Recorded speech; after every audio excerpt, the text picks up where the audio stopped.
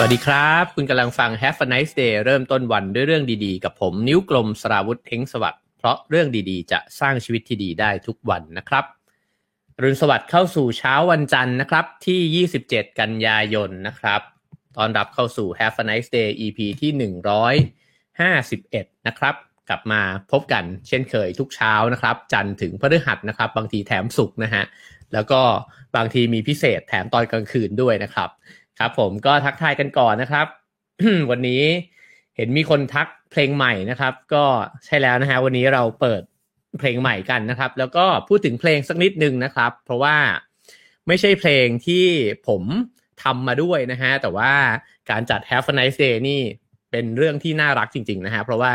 มีคุณผู้ฟังนะฮะซึ่งติดตามรายการอยู่ตลอดเวลาแล้วก็เป็นพี่ที่เคยทำงานร่วมกันกับผมด้วยนะครับก็คือพี่ต๋อยนะฮะแต่ก่อนเนี่ยผมทำงานกับพี่ต๋อยซึ่งก็เป็น Sound Engineer นะครับแล้วก็เป็นนักแต่งเพลงด้วยเนี่ยสมัยทำงานโฆษณาตอนนั้นพี่ต๋อยอยู่ที่ Cine Digital นะครับตอนนี้พี่ต๋อยก็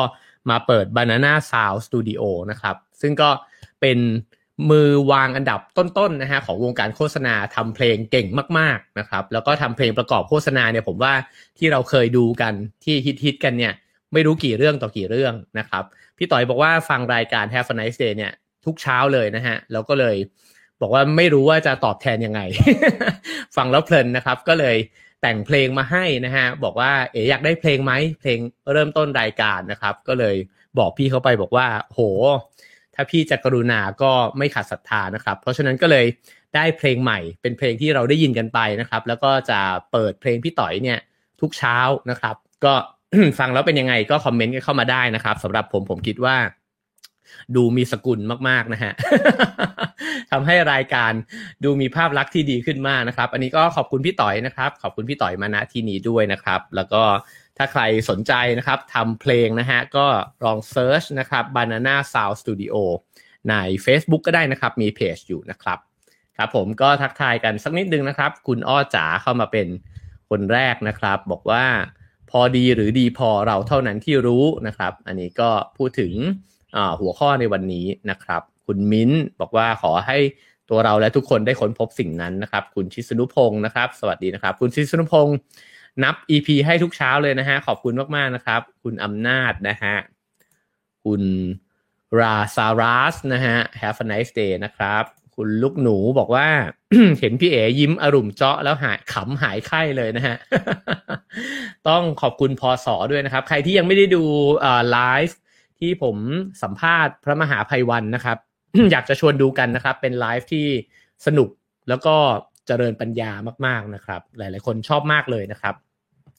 สามารถดูย้อนหลังได้ทาง YouTube นะครับ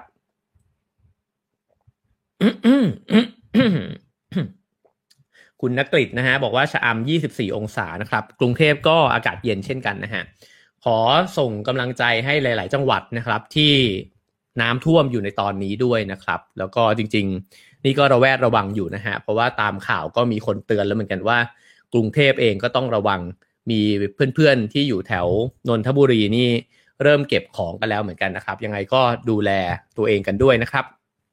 โอเคครับใครที่เข้ามาแล้วก็ฝากกดแชร์นะครับคนละ1แชร์เข้ามาทาง YouTube นะครับกด Subscribe กันไว้ได้นะครับสวัสดี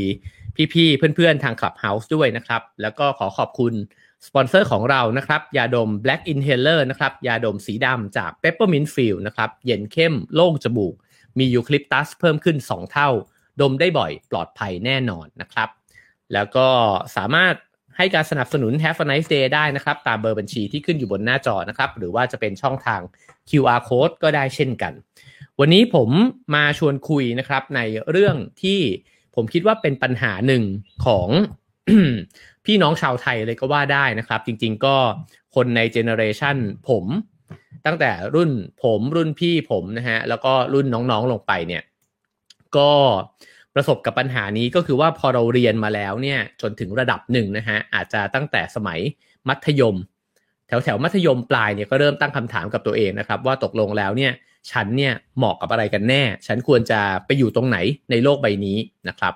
แล้วก็พอเข้าไปในมหาวิทยาลัยเนี่ยบางทีก็งุนงงเข้าไปอีกนะฮะว่าตกลงแล้วคณะที่เราเรียนอยู่เนี่ยมัน ตรงตามความถนัดของเราหรือเปล่าเราทำมันได้ดีพอหรือเปล่านะฮะพอออกมาทำงานเนี่ยหลายๆคนก็ยังงงกันอยู่นะฮะใครที่งงก็พิมพ์งองู2ตัวมาได้นะ ว่าถ้าตอนเนี้ยอายุสัก20กว่า30-40แล้วเนี่ยบางคนก็ยังงงนะฮะว่าตกลงแล้วที่ทางของฉันบนโลกใบนี้มันควรจะอยู่ตรงไหนกันแน่นะครับหลายคนจริงๆต้องบอกว่าจำนวนน้อยแหละที่เจอนะฮะก็ต้องนับว่าเป็นผู้โชคดีนะครับที่ได้เจอว่าตัวเองชอบอะไรเหมาะกับอะไรแล้วก็ทำสิ่งนั้นได้ดีแล้วก็มักจะคืบหน้านะฮะในหน้าที่การงานของตัวเองเนี่ยไปได้ดีเลยนะครับวันนี้หนังสือที่จะหยิบมาเล่าเนี่ยผมคิดว่ามันชวนกันขบคิดนะฮะในเรื่องของตัวเองด้วยและมากไปกว่านั้นเนี่ยมันชวนขบคิดไปถึงระบบการศึกษาแล้วก็ค่านิยมของสังคมที่เราอาศัยอยู่ด้วยนะฮะว่ามันเป็นส่วนหนึ่งหรือเปล่าที่ทำให้ผู้คนในสังคมเนี่ยสับสนกับตัวเองแล้วก็ทำให้เราเนี่ยไม่ค้นเจอศักยภาพที่สูงสุดของเรานะครับแล้วก็ไปในลู่ทางที่มันเหมาะสมกับเรานะครับหนังสือเล่มนั้นก็คือเล่มในมือนี้นะฮะ The Element นะฮะซึ่งเขียนโดยเซอร์เคนโรบินสันนะครับซึ่งเขียนร่วมกันนะฮะกับลูแอรอนิก้านะครับลูแอรอนิก้าเนี่ยเป็นนักเขียนนะครับก็เขียนทั้งนวนิยายเขียนทั้งนอนฟิกชันนะครับผมเชื่อว่าทั้งสองคนร่วมกันเขียนเพราะว่าเซอร์เคนเนี่ยก็คงจะเป็นผู้ที่น่าจะเหมือนกับคุณรูโรนิก้าเนี่ยก็มาเป็น Ghost Writer ให้นะฮะแล้วก็ไอเดียและ Research ทั้งหลายเนี่ยน่าจะมาจากเซอร์เคนโรบินสันนะครับซึ่งใครได้ดู TED Talk บ่อยๆน่าจะมีคลิปของเคนโรบินสันเนี่ยปรากฏโผล่ขึ้นมานะฮะให้เห็นอยู่บ่อยๆในนี้เนี่ยเขาก็เขียนไว้นะครับบนหน้าปกว่าผู้เขียนเนี่ยเป็นคนที่มี TED Talk ที่มียอดวิวสูงสุดนะฮะก็คือ150ล้านคนทั่วโลกเลยนะฮะคลิป TED Talk ของเคนโรบินสันนี่สนุกมากพูด20นาทีเท่านั้นนะครับแต่ว่าได้ทั้งประเด็นที่ชัดเจนนะฮะแล้วก็ได้ทั้งความตลกด้วยเขาเป็นนักพูดที่มีเสน่ห์มากๆคนหนึ่งนะครับก็เขามักจะโฟกัสไปที่เรื่องของการศึกษาแล้วก็ความคิดสร้างสรรค์นะครับซึ่งทั้งสองสิ่งนี้มันเชื่อมโยงกันแล้วมันก็เชื่อมโยงกันกับไอ้เจ้าธาตุเนี่ยหรือ element เนี่ยนะฮะในตัวคนเราที่เขาจะเขียนถึงในหนังสือเล่มนี้ด้วยนะครับเขาตั้งชื่อหนังสือว่าธาตุเนี่ยจะว่าจริงมันก็อาจจะเรียกแปลได้ว่าธาตุแท้ก็ได้นะว่าตกลงแล้วเนี่ยไอ้เจ้าธาตุแท้หรือธรรมชาติที่แท้จริงของคนเราเนี่ยมันคืออะไรกันแน่แล้วต่างคนเนี่ยมันก็แตกต่างกันไปเราจะค้นพบสิ่งนั้นเนี่ยได้ยังไงนะครับนั่นคือจุดมุ่งหมายของหนังสือเล่มนี้นะครับซึ่งก็เป็นหนังสือที่ฮิตมากนะฮะเป็น New York Times Bestseller นะครับแปลไปแล้ว25ภาษาสตีเฟนโควีเนี่ยก็ให้คำนิยมไว้นะฮะว่าเป็นหนังสือที่เปลี่ยนมุมมองในชีวิตนะฮะอันลึกซึ้งเกี่ยวกับการค้นพบตัวตนที่ดีที่สุดของตัวเองนะครับโอเคครับมาเข้าสู่เนื้อหากันนะครับในบทนำเนี่ยเขาเล่าถึง เรื่องราวเรื่องหนึ่งนะครับที่บอกว่าครูประถมคนหนึ่งเนี่ยกำลังสอนวิชาวาดเขียนนะฮะให้เด็ก6ขวบเนี่ยกลุ่มหนึ่งมีเด็กผู้หญิงตัวน้อยคนหนึ่งเนี่ยปกติไม่ค่อยได้ตั้งใจเรียนนะฮะแต่ว่าวิชานี้เธอก็ลงมือวาดรูปเนี่ยอย่างตั้งอกตั้งใจมากนะครับครูก็ถามบอกว่าโอ้ดูตั้งใจจังเลยนี่กำลังวาดอะไรอยู่จ๊ะนะครับครูก็ถามนะฮะเด็กผู้หญิงคนนั้นเนี่ยก็ตอบบอกว่าหนูกำลังวาดรูปพระเจ้าค่ะนะฮะครูก็พูดด้วยความประหลาดใจบอกว่าแต่ไม่มีใครรู้เลยนะว่าพระเจ้าเนี่ยหน้าตาเป็นยังไงคือเหมือนกับครูก็ถามว่าแล้วหนูจะไปวาดได้ยังไงยังไม่มีใครรู้และไม่มีใครเคยเห็นพระเจ้านะฮะเด็กผู้หญิงคนนั้นก็เลยตอบบอกว่าเดี๋ยวก็จะได้รู้กันแล้วล่ะค่ะนะครับแล้วนี่แหละเป็นสิ่งที่มันน่าทึ่งของเด็กๆนะครับคือไม่เคยมีใครเห็นพระเจ้าแต่เด็กผู้หญิงคนนี้ก็จะวาดพระเจ้าในแบบที่ตัวเธอเองเนี่ยเห็นแล้วก็จินตนาการเนี่ยออกมาได้นะฮะสิ่งนี้คล้ายๆกับที่ปิกัสโซเคยบอกนะครับว่าคนเราเกิดมาเนี่ย เด็กทุกคนเนี่ยเกิดมาด้วยอัจฉริยภาพนะฮะแล้วก็ความคิดสร้างสรรค์แล้วมันก็ค่อยๆหายไปตอนที่เราโตขึ้นนะครับอันนี้ก็เป็นสิ่งที่เคนโรบินสันก็พยายามจะบอกแบบนั้นด้วยเช่นกันนะครับว่า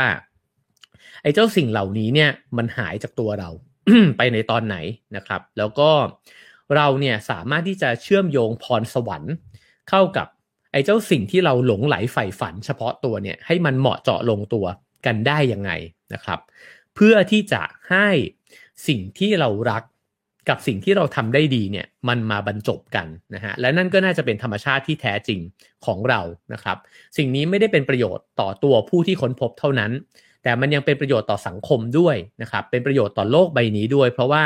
ใครที่ค้นพบศักยภาพหรือว่าธรรมชาติที่แท้จริงของตัวเองเนี่ยคนคนนั้นเนี่ยก็จะได้เปล่งประกายรัศมีนะฮะออกมาแล้วก็ใช้คุณสมบัตินั้นของตัวเองเนี่ยได้อย่างเต็มที่ที่สุดนะฮะสังคมก็ได้ประโยชน์โลกก็ได้ประโยชน์นะครับ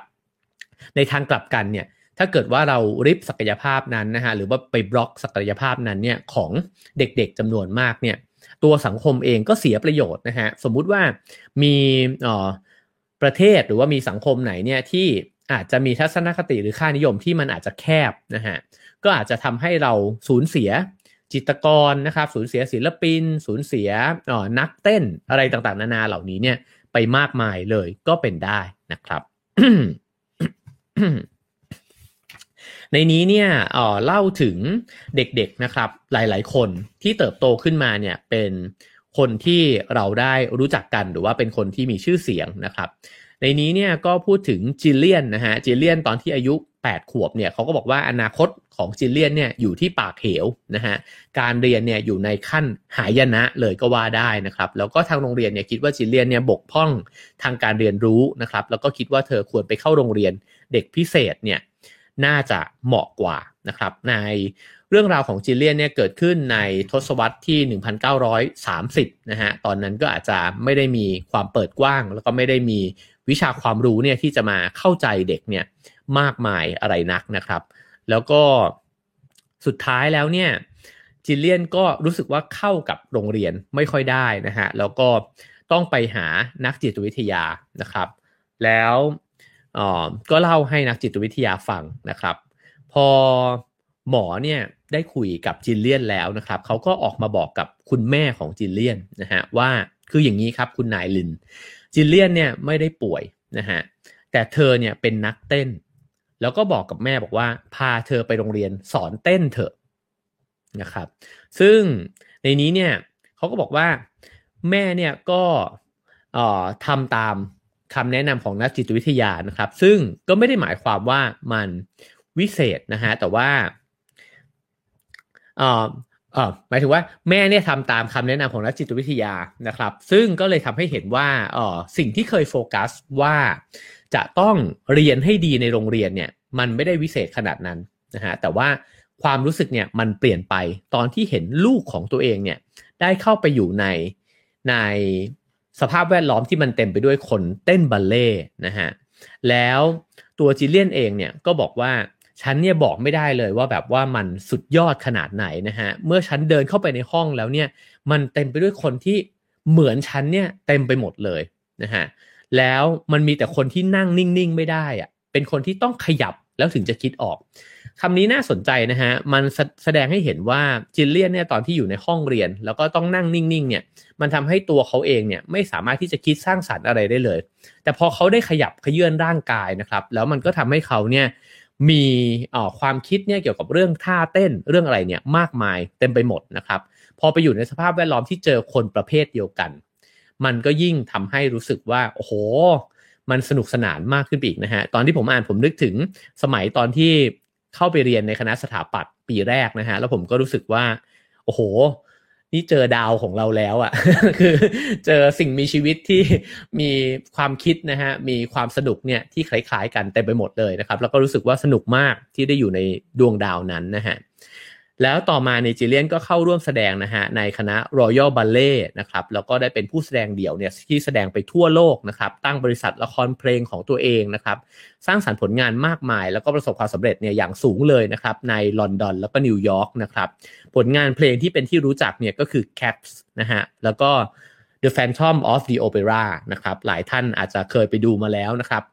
กับละครเวทีละครเพลงนะฮะที่มีการเต้นด้วยเนี่ยนะครับซึ่งก็เป็นผลงานของจิลเลียนนี่เองนะครับซึ่งในที่สุดเนี่ยเขาก็เป็นคนที่นำความรื่นรมย์นะฮะมาสู่ผู้คนเนี่ยนับล้านนะครับแล้วก็ทำเงินได้เป็นล้านเหรียญนะฮะแตกต่างจากสิ่งที่โรงเรียนเนี่ยพิพากษาเอาไว้เลยว่าเธอเป็นนักเรียนที่ใช้ไม่ได้แล้วก็อาจจะต้อง ควรจะต้องออกไปจากโรงเรียนด้วยซ้ำนะฮะ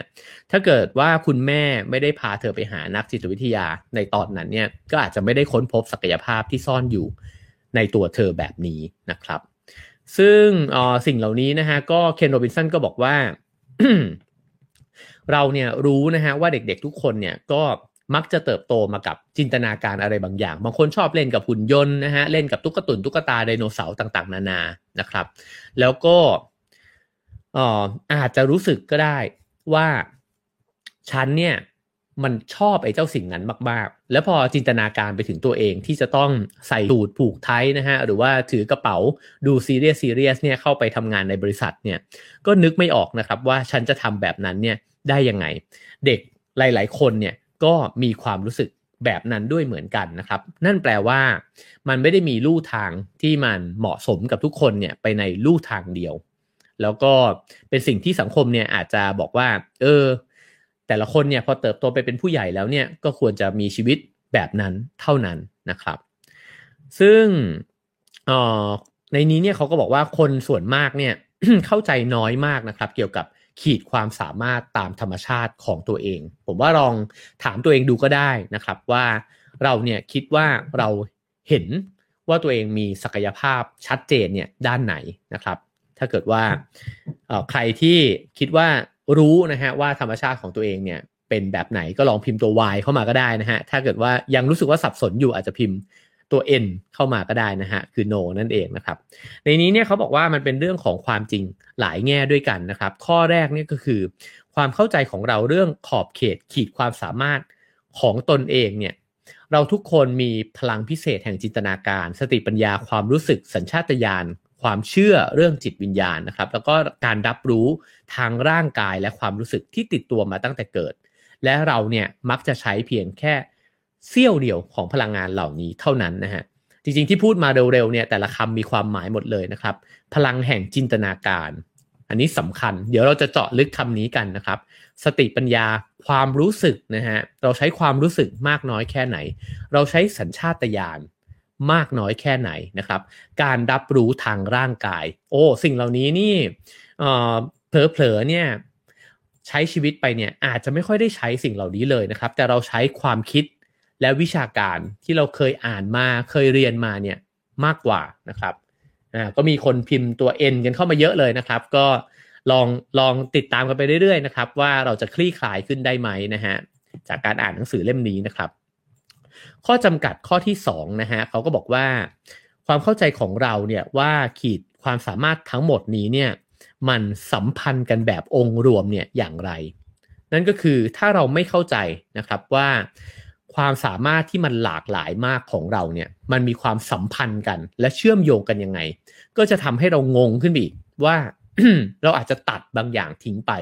โดยที่ทำให้มันบอดไปเลยนะฮะทั้งที่จริงเนี่ยเราอาจจะเก่งเลขไปพร้อมๆกับเก่งดนตรีไปด้วยก็ได้แล้วมันอาจจะเชื่อมโยงไปเป็นการอ่านโน้ตที่เพื่อนที่มันไม่เก่งเลขเนี่ยอ่านไม่ได้แบบเราก็เป็นไปได้นะครับทีนี้เนี่ยไอการเชื่อมโยงเหล่านี้ถ้าไม่เห็นมันจะเป็นข้อจำกัดที่จะทำความเข้าใจตัวเองด้วยเช่นกันนะครับข้อจำกัดที่3ก็คือความเข้าใจว่าความเข้าใจของเรานะฮะว่าเรามีศักยภาพเพียงไรที่จะเติบโตและเปลี่ยนแปลงนะครับเพราะว่าคนจำนวนมากมักจะมองชีวิตตัวเองเป็นเส้นตรงแล้วก็คิดว่าฉันจะต้องเติบโตจากจุด A เนี่ยไปสู่จุด B นะครับอาจจะคิดว่าถ้าเกิดอยากเป็นวิศวกรฉันก็จะต้องตั้งใจเรียนนะครับเรียนเลขให้เก่งๆนะฮะแล้วก็สอบ N ไปเข้าคณะวิศวะให้ได้หลังจากนั้นก็เติบโตไปเป็นวิศวกรเท่านั้นนะครับก็สิ่งนี้อาจจะเป็น mindset นะฮะเป็นสิ่งที่คนมักจะลากเส้นชีวิตของตัวเองกันแต่อันที่จริงเนี่ยชีวิตมันก็คือการเปลี่ยนแปลงไปเรื่อยๆนะครับแล้วศักยภาพใหม่เนี่ยมันก็เริ่มต้นใหม่ได้ไม่รู้จบด้วยเช่นกันอันนี้ก็น่าจะเหมาะกับยุคสมัยนี้นะครับซึ่งคนแล้วก็องค์กรเนี่ยก็เรียกร้องความสามารถที่มันเปลี่ยนแปลงไปเรื่อยๆนะฮะตามเทคโนโลยีที่มันเปลี่ยนแปลงไปอย่างรวดเร็วนะครับทีนี้มาสู่นิยามนะฮะของหนังสือเล่มนี้ว่าธรรมชาติที่แท้จริงเนี่ยที่กำลังพูดถึงอยู่เนี่ยคืออะไรนะครับเคนโรบินสันเนี่ยเขาก็นิยามว่าธรรมชาติที่แท้จริงเนี่ยคือจุดบรรจบกันนะฮะของความถนัดตามธรรมชาติและความหลงไหลใฝ่ฝันส่วนตัวนั่นก็คือนอกจาก ถนัดแล้วเนี่ยเราก็หลงไหลไอ้เจ้าสิ่งนั้นเนี่ยเอามากๆด้วยนะครับซึ่งสิ่งนี้เนี่ยมันจะอยู่ในธรรมชาติของตัวเราเองและถ้าเราได้ทำมันเราก็จะเพลิดเพลินนะครับแล้วก็มีความสุขเหนือไปจากการทำสิ่งทั่วๆไปพวกเราเนี่ยจะได้รับรู้นะฮะถึงสิ่งที่มันสำคัญมากๆเลยกับตัวเองนะฮะในช่วงเวลาที่ได้ทำสิ่งนั้นอยู่เราจะรู้สึกว่าเรามีเป้าหมายแล้วก็อยากที่จะแสดงตัวตนผ่านไอ้เจ้าสิ่งนั้นเนี่ยออกมานะครับสมมุติว่าอย่างผมอาจจะชอบการเขียนหนังสือนะครับแล้วก็เวลาที่เขียนก็จะเพลิดเพลินไปกับมันมากนะครับแล้วก็รู้ด้วยว่ากำลังทำไอ้เจ้าหนังสือเล่มนี้อยู่เนี่ยโดยมีเป้าหมายอะไรนะครับแล้วก็อยากที่จะแสดงตัวตนหรือว่าความคิดเนี่ยนะฮะผ่านการเขียนซึ่งคนที่เขาชอบเต้นชอบวาดรูปนะฮะชอบคิดเลขนะครับชอบที่จะขายของเขาก็จะแสดงตัวตนเนี่ยผ่านสิ่งที่แตกต่างออกไปด้วยเช่นกันนะครับแล้วก็สิ่งเหล่านี้เนี่ยถ้าเกิดว่าเราได้ค้นพบนะฮะอันนี้อาจจะคล้ายๆกับสภาวะโฟลว์นะฮะที่เราเคยคุยกันไปมันก็จะเป็นการค้นพบธรรมชาติที่แท้จริงของตัวเองนั่นเองนะฮะแล้วมันก็เป็นการค้นพบที่แสนวิเศษแบบที่ผมตั้งชื่อไว้ในชื่อตอนนะครับในนี้เนี่ยก็บอกว่ามันมีเงื่อนไขอยู่2ประการนะครับหลังจากที่รู้แล้วว่าความถนัดคืออะไรความหลงไหลคืออะไรนะครับเราจะไปเจอสิ่งนั้นเนี่ยได้ยังไงผมว่าแต่ละคนทราบดีนะครับว่าถ้าเกิดฉันเจอสิ่งที่ฉันถนัดแล้วก็ถ้าฉันเจอ passion ของฉันเนี่ยฉันก็น่าจะดำดิ่งลงไปในสิ่งนั้นแหละแล้วก็ทำมันได้ดีนะครับคำถามก็คือว่าแล้วจะเจอยังไงล่ะบอกมาสินะฮะจะได้ไปตามหามันให้เจอแล้วก็จะได้มีความสุขแล้วก็มีพลังกับชีวิตนะครับในนี้เนี่ยบอกเงื่อนไข2อันก็คือว่าเจตคตินะฮะเจตคติกับโอกาสนะฮะเจตคตินี่เจตคติหรือเจตคติผมอาจจะอ่านผิดนะฮะคืออะไรเนี่ยเดี๋ยวต้องเปิดพจนานุกรมกันนิดนึงนะฮะเดี๋ยวจะอธิบายให้ฟังนะครับซึ่งมันเรียงตามลำดับนะฮะในนี้เนี่ยเคนโรบินสันบอกว่ามันเรียงตามลำดับประมาณนี้นั่นก็คือฉันเข้าใจมันแล้วนำมาสู่ลำดับที่2คือฉันรักมันนำมาสู่ลำดับที่3คือฉันต้องการมันแล้วก็ลำดับที่4นะฮะคือมันอยู่ที่ไหนนะฮะมาที่ฉันเข้าใจมันก่อนนะครับเขาบอกว่าความถนัดเนี่ยคือความสามารถตามธรรมชาตินะฮะในเรื่องบางอย่างเป็นความรู้สึกตามสัญชาตญาณเลยนะฮะนั่นก็คือว่าคุณอาจจะชอบที่จะอยู่กับอะไรบางอย่างอย่างชัดเจนน่ะแต่เพียงแค่มันอาจจะโดนบล็อกไปนะครับโดยผู้ปกครองของเราก็ได้นะฮะโดยคุณครูของเราก็ได้หรือโดยตัวเราเองก็ได้นะครับเช่นคุณอาจจะชอบเล่นเกมมากๆก็ได้นั่นอาจจะเป็นสัญชาตญาณบางอย่างนะฮะที่มันบอกกับเราแล้วว่าเอ้ยคุณอาจจะถนัดสิ่งเนี้ยคุณอาจจะ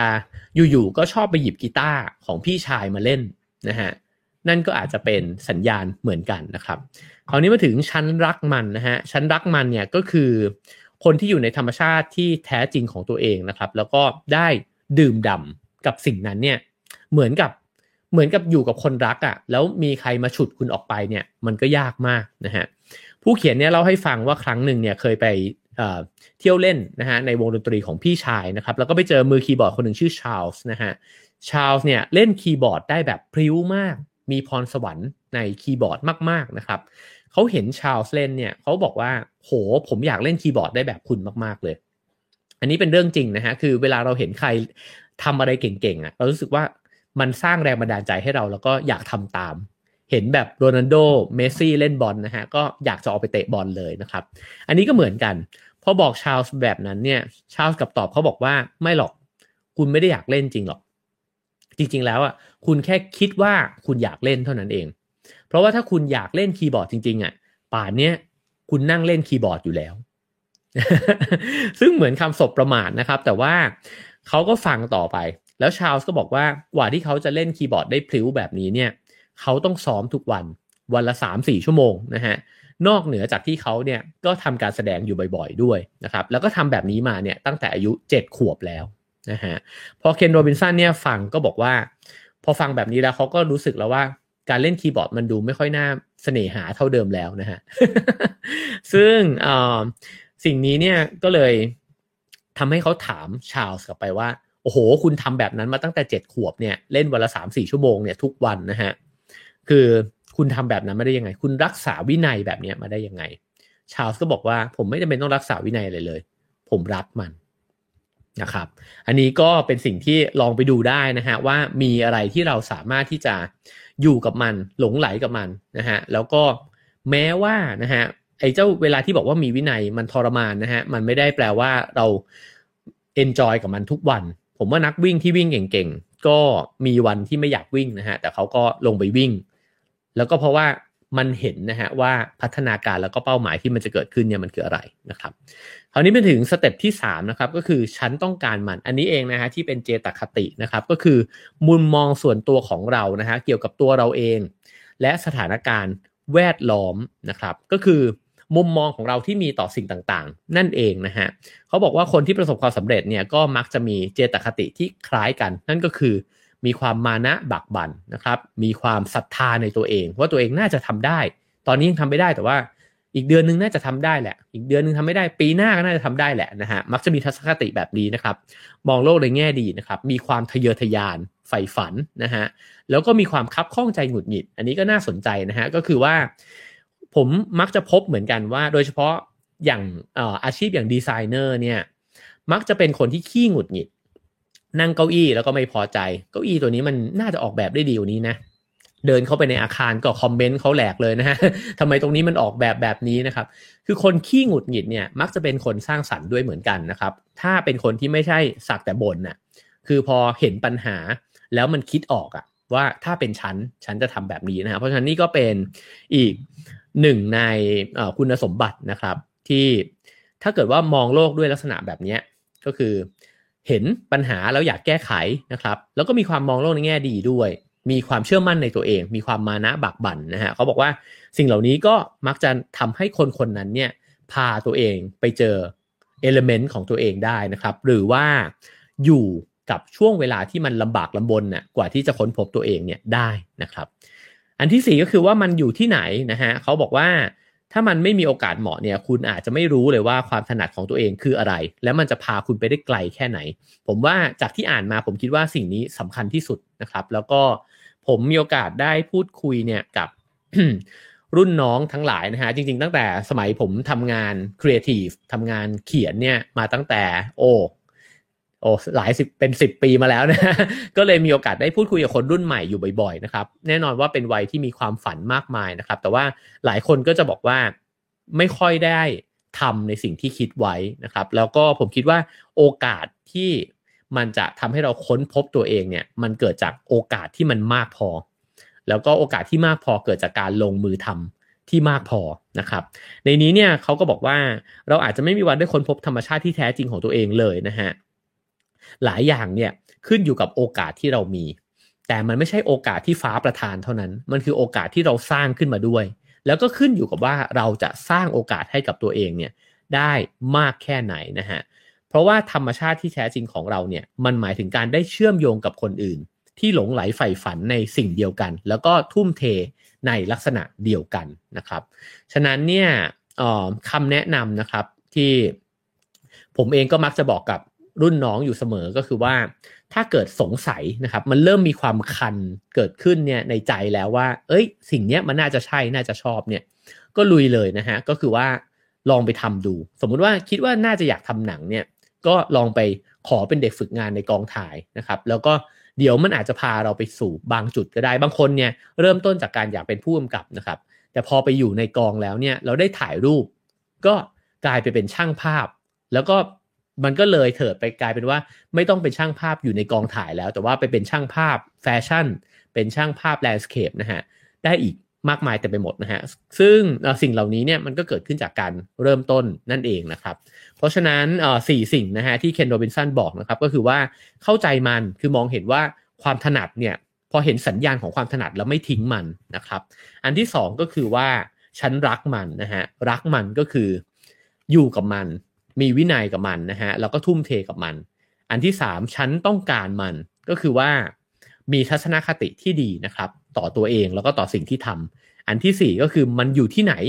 ก็ต้องออกไปแสวงหานะครับคือถ้าไม่แสวงหาก็ยากครับที่จะเจอว่าฉันเนี่ยเหมาะกับอะไรเพราะว่าเวลาเราบอกว่าเราเหมาะกับอะไรมันก็คือการเปิดตัวเองออกไปหาโลกด้วยใช่ไหมฮะการนั่งอยู่เฉยๆเนี่ยมันทำให้ โอกาสที่จะไปเจอสิ่งนั้นมันก็น้อยลงเรื่อยๆด้วยเช่นกันนะครับคราวนี้มาถึงข้อที่2นะฮะบทที่2เขายกตัวอย่างอันหนึ่งที่น่าสนใจนะครับก็คือมิกฟรีดวูดนะฮะมิกฟรีดวูดเนี่ยหลายท่านอาจจะรู้จักนะครับผมเห็นซีดีของวงฟรีดวูดแม็กเนี่ยตั้งแต่สมัยเรียนนะครับซึ่งเขาเป็นมือกลองเพลงร็อกนะฮะที่มีชื่อเสียงแล้วก็ประสบความสำเร็จมากที่สุดคนหนึ่งเนี่ยของโลกนะฮะขายแผ่นเสียงได้หลาย10ล้านแผ่นนะครับซึ่งคุณมิกเนี่ยเขาบอกกับตัวเองเขาบอกนะฮะนิยามตัวเองบอกว่าเขาเนี่ยสมองทึบมากในด้านวิชาการนะครับแล้วก็สมัยเรียนเลขเนี่ยไม่เข้าใจอะไรเลย ถ้าเกิดว่าให้ท่องตัวหนังสือเนี่ยถ้าเป็นคนอื่นเนี่ยความท้าทายคือการท่องกลับหลังใช่ไหมฮะตั้งแต่แทนที่จะไป A ไป Z เนี่ยก็ Z มา A อะไรเงี้ยนะฮะเขาบอกเอาแค่ให้เขาท่อง A ไป Z เนี่ยก็ลำบากเขาแล้วนะฮะแล้วก็ถ้าถามว่าตกลงตัวไหนมาก่อนตัวไหนเนี่ยเขาจะปวดหัวมากเช่น F กับ G เนี่ยตัวไหนมาก่อนนะฮะเขาจะเรียงลำดับสิ่งเหล่านี้เนี่ย ไม่ได้เลยเพราะฉะนั้นอาจจะเห็นว่าวิธีคิดแบบตรรกะเนี่ยหรือการคิดคำนวณนะฮะมันอาจจะไม่เหมาะกับสมองของคุณมิกฟรีดวูดเลยนะครับทีนี้เนี่ยเขาก็ใช้ชีวิตไปเรื่อยๆนะครับแน่นอนว่าการเรียนในโรงเรียนเนี่ยเป็นสิ่งทรมานเขามากพอใช้ชีวิตไปเนี่ย ก็ได้ไปดูคอนเสิร์ตนะครับแล้วก็สิ่งที่ทำให้เขาได้ไปดูคอนเสิร์ตเนี่ยก็เพราะว่าเขาอยู่ในครอบครัวที่ในนี้เนี่ยเคนโรบินสันบอกว่าเขาโชคดีนะฮะที่อยู่ในครอบครัวแบบนี้เพราะว่าพ่อเขาเนี่ยเป็นนักบินเครื่องบินขับไล่นะฮะในกองทัพอากาศนะฮะของสหราชอาณาจักรนะครับแล้วก็เมื่อปลดประจำการไปเนี่ยพ่อก็ไปทำตามแพชชั่นของตัวเองนะฮะก็คือพาครอบครัวไปอาศัยอยู่ในเรือในแม่น้ำเทมส์นะฮะในเกนต์นะฮะอยู่3ปีเลยนะครับเพราะว่าอยากจะเขียนหนังสือจำได้ว่า สมัยตอนที่เคยไปอยู่ที่อังกฤษ6เดือน7เดือนนะฮะก็มักจะไปดูในตามคลองนะฮะแล้วก็เคยไปเที่ยวเมืองหนึ่งจำไม่ได้ละแต่มันจะมีเรือบ้านแบบนี้จอดอยู่เป็นแถวเลยนะฮะแล้วเขาก็บางทีก็เป็นคนอายุ60-70เนี่ยก็ไปคุยกับคุณลุงคนหนึ่งด้วยนะฮะเขาก็บอกว่าเขากับแฟนเนี่ยฝันถึงเรื่องนี้มานานแล้วนะฮะแล้วก็เนี่ยเป็นความฝันของเขาก็จะล่องเรือไปเรื่อยๆแบบนี้แล้วก็เนี่ยก็คือบ้านของเขาในตอนนี้นะครับก็รู้สึกว่าโอ้โหเป็นชีวิตที่รื่นรมมากแล้วก็โรแมนติกมากนะครับเพราะว่าสายน้ำลำคลองของอังกฤษในตอนนั้นนะฮะในตอนนี้ก็คงยังเป็นอยู่นะฮะมันสะอาดมากแล้วก็2ข้างทางมันสวยมากเลยนะครับในนี้เนี่ยก็บอกว่าพ่อของเขาเนี่ยก็ทำแบบนั้นฮะแล้วก็แซลลี่น้องสาวเขาเนี่ยก็ไปเป็นประติมากรอยู่ที่ลอนดอนนะครับส่วนซูซานเนี่ยก็ไปทำอาชีพด้านการละครเพราะฉะนั้นเนี่ยก็จึงเห็นว่าครอบครัวเขาเนี่ยไม่ได้พยายามที่จะทำให้ลูกเนี่ยจะต้องเป็นหมอเป็นวิศวกรอะไรแบบนั้นนะฮะแล้วก็พ่อเข้าใจว่าทุกคนเนี่ยฉลาดในคนละรูปแบบกันเขาเนี่ยบอกว่าไม่ค้นพบอะไรเลยนะฮะว่าตัวเองจะชอบอะไรรู้แต่ว่าชอบหยิบไม้เนี่ยขึ้นมาฟาดเบาะรองเก้าอี้นะฮะแล้วก็ตีไปอย่างนั้นนะครับตีไปตีมาก็เริ่มรู้สึกว่าหรือฉันจะชอบตีกลองแล้วก็ระหว่างที่ยังไม่ค้นพบเนี่ยก็บอกว่าฉันจะตีโน่นตีนี่เนี่ยไปเรื่อยๆละกันนะครับระหว่างที่ตีโน่นตีนี่ไปเรื่อยๆเนี่ยก็ไปเยี่ยมพี่สาวที่ลอนดอนนะฮะตอนนั้นยังเป็นเด็กอยู่เลยนะครับในร้านเล็กๆแห่งหนึ่งเนี่ยที่เชลซีนะฮะเขาก็เห็นนักเปียโนคนหนึ่งนะฮะ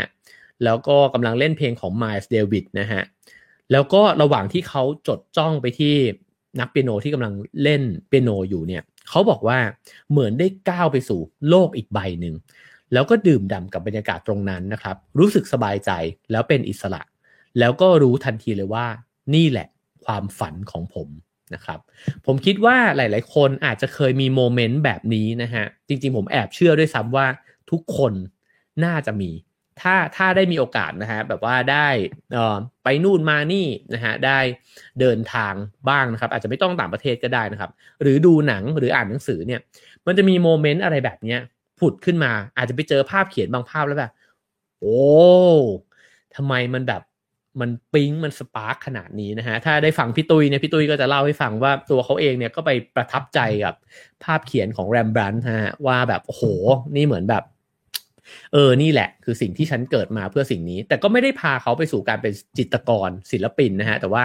พาเขามาสู่การเป็นผู้ที่สนใจเรื่องศิลปะแล้วก็มาบรรยายมาให้ความรู้เนี่ยเรื่องศิลปะนะครับเพราะฉะนั้นโมเมนต์เล็กๆแบบนี้เนี่ยมันทิ้งไม่ได้เลยสำหรับหนังสือเล่มนี้เนี่ยเขาพยายามจะไฮไลท์โมเมนต์แบบนี้ขึ้นมานะครับว่าถ้าคุณทิ้งมันไปเนี่ยมันก็เหมือนกับคุณพลาดแมจิกโมเมนต์ของชีวิตตัวเองบางคนอาจจะไปเจอในบางวิชาที่เรียนนะครับบางคนอาจจะไปเจอในบางสถานที่นะครับผมว่าลองทบทวนกันดูก็ได้นะฮะหรือบางคนอาจจะดูหนังบางเรื่องแล้วก็แบบเฮ้ยพระเอกมันทำหน้าที่นี้แบบเอ้ยใช่เลยว่ะฉันอยากจะเป็นแบบนี้นะครับเล่าเรื่อง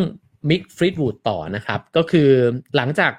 พอเจอแล้วว่าโอ้เปียโนทำให้ฉันหลุดเข้าไปอยู่ในโลกอีกใบก็เริ่มสนใจดนตรีนะครับแล้วก็พออายุได้16เนี่ยก็ไปคุยกับพ่อแม่ว่าออกจากโรงเรียนเถอะ เพราะว่าเรียนไปไม่ช่วยอะไรนะครับพ่อแม่ก็ยอมนะครับแล้วก็เขาบอกว่าพ่อแม่เนี่ยตรงกันข้ามกับพ่อแม่อื่นๆซึ่งปกติก็ต้องบอกว่าอย่าเลยเรียนไปก่อนนะฮะเดี๋ยวอาจจะเจอวิชาที่ชอบก็ได้พ่อแม่ของมิกเนี่ยให้ออกแล้วก็ให้ขึ้นรถไฟไปลอนดอนเลยนะฮะแล้วก็ซื้อกลองชุดให้ด้วยยอมให้เขาเนี่ยทำตามแรงบันดาลใจของตัวเองสิ่งที่เกิดขึ้นต่อมาคือโอกาสครับระหว่างที่เขาซ้อมกลองอยู่ในโรงรถนะฮะก็ปรากฏว่าเพื่อนบ้านของเขาเนี่ยก็เดินเข้ามาเคาะประตูเขาบอกว่าคิดว่าจะเดินมาด่าว่าตีกลองดังนะฮะปรากฏว่าปีเตอร์บาร์เดนส์นะฮะก็เดินเข้ามาเคาะประตูของเขาแล้วก็บอกว่าไปเล่นดนตรีในการแสดงที่สโมสรของเยาวชนท้องถิ่นเนี่ยด้วยกันไหมนะฮะซึ่งปีเตอร์บาร์เดนส์เนี่ยก็เป็นเพื่อนของปีเตอร์กรีนนะครับซึ่งเป็นมือกลองคนใหม่ของวง Blues Breaker นะฮะ Blues Breakers เนี่ยเป็นวงโหสืบทอดกันไปยาวนานมากนะฮะเป็นวงของจอห์นมาโยลนะฮะซึ่งก็เป็นวงดนตรีที่เคยมีเอริกแคลปตันนะครับมีแจ็คบรูซแห่งวงครีมนะครับมีมิกเทเลอร์แห่งวง Rolling Stones นะฮะผมรู้จักเอริกแคลปตันกับมิกเทเลอร์นะฮะคนอื่นอาจจะดังนะครับแต่ว่าผมความรู้เรื่องดนตรีน้อยนะฮะซึ่งแปลว่าง่ายๆเนี่ยมันคือวงที่เคยมีสมาชิกระดับแบบซูเปอร์สตาร์เนี่ยเคยผ่านวงเนี้ยมาด้วยกันทั้งนั้นนะครับแล้วเขาชวนไปเล่นในวงนี้นะครับก็ปรากฏว่ามิกก็เลยมีโอกาสนะครับที่ได้ไปเล่นกับยอดฝีมือแล้วสุดท้ายเนี่ยเขาก็เลยชวนกันนะครับกับอดีตสมาชิกวง Blues Breakers เนี่ยนะฮะก็คือจอห์นแม็กวีนะครับแล้วก็อีกคนหนึ่งเนี่ยตั้งเป็น Fleetwood Mac เนี่ยขึ้นมาเส้นทางที่เล่าแบบกระชับเนี่ยมันบอกอะไรเรานะครับมันก็บอกว่าเขาเพียงแค่ตีเบาะเก้าอี้เนี่ยไปเรื่อยๆแล้วพ่อเนี่ยซื้อกลองให้แล้วเขาก็ตีกลองจนกระทั่งกลองเนี่ยเสียงกลองเนี่ยมันไปดึงดูดให้คนที่เล่นดนตรีเหมือนกันเนี่ยได้เดินเข้ามาหาเขาแล้วก็ชวนเขาไปเล่นอะไรสักอย่างหนึ่งที่เป็นวงเล็กๆนะครับสุดท้ายไปสู่วงที่ใหญ่ขึ้นไปเจอคนที่เก่งแล้วก็รวมตัวกับคนที่เก่งแล้วกลายเป็นวงที่ดังมากๆวงหนึ่งของโลกใบนี้ผมเนี่ยผมนึกเลยฮะว่าระหว่างที่ผมวิ่งอยู่ในหมู่บ้านเนี่ยผมจะวิ่งผ่านบ้านที่มีบ้านที่ตีกลองอยู่บ้านหลังหนึ่งเนี่ยเป็นบ้านที่ตีกลองอยู่บ่อยๆอยู่เสมอเลยนะครับแต่เสียงกลองของเขาเนี่ยไม่มีหมายถึงไม่สะกิดใจอะไรผมเลยมีบ้านอีกหลังหนึ่งที่เวลาวิ่งผ่านเขาจะเล่นเปียโนซึ่งอันเนี้ยผมบางครั้งเวลาผมเดินผมจะหยุดฟังนะฮะเพราะว่าเพราะดีซึ่งถามว่ามันไม่ได้ดึงดูดคนที่แตกต่างไปแต่ถ้ามีใครสักคนเนี่ยที่เล่นทำวงดนตรีอยู่นะครับแล้วเขาอาจจะมือกลองเพิ่งออกไปเขาก็อาจจะไปกดกลิ่งก็ได้นะฮะว่าเฮ้ยมือกลองผมเพิ่งออกไปคุณมาตีกลองกับผมดูหน่อยไหมนะฮะซึ่งสิ่งที่เราทำเนี่ยแหละครับมันจะไปเชื่อมโยงเราเข้าสู่สิ่งที่เราไม่ได้คาดคิดมาก่อนนะครับและนี่เป็นอย่างแรกนะฮะที่เคนโรบินสันพยายามจะบอกก็คือว่าพ่อแม่ที่ไม่ปฏิเสธความชอบความหลงใหลของลูกนะครับแล้วก็สนับสนุนลูกให้ไปในทิศทางนั้นแล้วพอลูกคลั่งจริงๆเนี่ยคลั่งในทางที่ดีเนี่ยนะฮะไอ้เจ้าความคลั่งนั้นเนี่ยมันจะพาไปเจอผู้คนที่เราคิดไม่ถึงเหมือนกันนะฮะจริงๆแล้วก็คิดถึงตัวเองนะครับว่าสมัยเขียนหนังสือเล่นๆเนี่ยก็ทำหนังสือทำมือกับเพื่อนนะครับแล้วก็อยู่ๆเนี่ยหนังสือทำมือนั้นมันก็ไปอยู่ในมือของพี่โหน่งวงธนงชัยนรงค์สิงห์ซึ่งตอนนั้นเป็นบก.แล้วก็ผู้ก่อตั้งอเดนะครับแล้วก็ทำให้หลังจากนั้นก็อีกเนิ่นนานเลยผมก็มีโอกาสได้ไปเขียนคอลัมน์ในอเดนะครับ เส้นทางเหล่านี้เนี่ยมันมักจะเกิดขึ้นโดยที่เราคาดไม่ถึงจริงๆนะครับแต่ว่าถ้าเป็นภาษาของโจเซฟแคมเบลก็ต้องบอกว่า follow your bliss นะฮะก็คือว่าตามไอ้เจ้าสิ่งที่มันทำให้คุณแบบสุขสุดๆเนี่ยไปนะฮะมันอาจจะพาคุณไปเจอสิ่งที่คุณคาดไม่ถึงก็ได้นะครับเคนโรบินสันพูดถึงประเด็นที่2นะครับนั่นก็คือว่าอะไรล่ะที่มันบล็อกผู้คนเนี่ยจากการไปค้นพบสิ่งนี้ผมว่าใครที่เป็นคุณพ่อคุณแม่ฟังแล้วน่าจะได้ประโยชน์นะครับเขาบอกว่าอย่างหนึ่งเลยเนี่ยที่มันบล็อกก็คือว่าเราเนี่ยมักจะเห็นว่าความสามารถของตัวเราเองและของคนอื่นในบางเรื่องนะฮะมันเป็นเรื่องธรรมดาเหมือนกับก็ไม่เห็นจะแปลกอะไรนี่หว่านะฮะในนี้เนี่ยเล่าบอกว่าที่เราค้นไม่พบความสามารถสุดยอดของตัวเองเพราะเรามองข้ามมันไปตั้งแต่แรกอยู่แล้วลองคิดดูนะครับว่าถ้าคุณมีลูกที่ชอบเอาตะเกียบเนี่ยมาตีเบาะเก้าอี้คุณจะคิดว่าเขาจะเป็นมือกลองระดับโลกได้ไหม ก็อาจจะแบบพอเลิกเล่นได้แล้วนะฮะไปอ่านวิชาอังกฤษไปอ่านวิชาภาษาไทยได้แล้วนะครับในนี้พูดถึงการทำงานของนักมนุษยวิทยาคนหนึ่งนะครับก็คือแคทลีนลินเกิร์สนะฮะซึ่งเขาลงไปทำงานกับกลุ่มชาติพันธุ์นะฮะอัลโลเอเวนะครับอัลโลเอเวในประเทศกาน่านะครับในนี้มีข้อมูลที่น่าสนใจมากเลยนั่นก็คือชาวอัลโลเอเวเนี่ยเขาไม่ได้คิดถึงเรื่องประสาทสัมผัสเนี่ยแบบเดียวกับที่เราคิดนะครับนี่พยายามเปิดไปดูคลับเฮาส์ฮะว่าพี่อ้อยอยู่หรือเปล่าเพราะว่าพี่อ้อยเป็นคนที่สอนผมเรื่องนี้เลยนะครับถ้าถามคุณผู้ฟังว่ามนุษย์เรามีประสาทสัมผัสกี่อย่างด้วยกันนะฮะลองพิมพ์ตัวเลขมาเลยก็ได้นะครับว่ามนุษย์เรามีประสาทสัมผัสอยู่กี่ผัสสะนะฮะกี่ผัสสะลองพิมพ์มานะครับผมจะรอดูว่าคำตอบของเพื่อนๆผู้ฟังนะฮะเป็นตัวเลขเท่าไหร่นะครับกี่ผัสสะนะฮะแล้วเดี๋ยวมาดูนะฮะว่าชาวอัลโลเอเวเนี่ยเขาเห็นเป็นกี่ผัสสะนะครับผมว่าโดยส่วนใหญ่ก็จะตอบอยู่2ตัวเลขนั่นก็คือ5กับ6นะฮะก็เรามักจะบอกว่า5ก็ตาหูจมูกลิ้นกายนะครับถ้าเกิดว่าอีกอันก็อาจจะเป็นใจหรือสัมผัสที่6นั่นคือสัมผัสที่มันอาจจะดูแบบลึกลับนิดนึงนะฮะว่าเฮ้ยมันทำไมรู้ในสิ่งที่คนอื่นเขาไม่เห็นสัมผัสได้นะครับมันต้องมีพลังงานอะไรบางอย่างแน่ๆตรงนี้ อะไรแบบนั้นนะฮะแต่ตอนที่ไปเรียนคอร์ส Nature Mentor กับพี่อ้อยนะครับพี่อ้อยบอกว่ามันมีคนที่ทำงานเรื่องนี้แล้วเขาก็บอกว่าจริงๆมนุษย์เราเนี่ยมีผัสสะทั้งหมด53ผัสสะนะครับลองฟังของอัลโลเลเวดูก่อนก็ได้นะฮะเขาบอกว่าเขาไม่ได้พูดถึงประสาทสัมผัสที่เราทุกคนเนี่ยมีเลยนะฮะเช่นการชิมการได้กลิ่นการได้ยินเสียงต่างๆนะฮะแต่เขาพูดถึงพื้นฐานอันหนึ่งที่สำคัญมากในชีวิตของเรานั่นก็คือประสาทสัมผัสการทรงตัวครับสิ่งนี้เป็นสิ่งที่มีอยู่ในตัวทุกคนนะครับแต่ว่าเราไม่ได้คิดว่ามันเป็นประสาทสัมผัสของเราด้วยแล้วมันสำคัญมากๆด้วยเพราะว่าถ้าเกิดว่าเราสูญเสียการทรงตัวไปเนี่ยเราเดินไม่ได้เลยนะฮะเราก็จะต้องหรือว่าแบบตัวมันจะเอียงเดินแล้วเซอะไรแบบนี้นะฮะนอกจากนั้นเนี่ยก็ยังมีประสาทสัมผัสเนี่ยอีกเยอะนะฮะเช่นประสาทสัมผัสอุณหภูมิคือเราสามารถรู้ว่ามันร้อนหรือเย็นเนี่ยโดยที่ยังไม่ต้องไปเอามือไปแตะ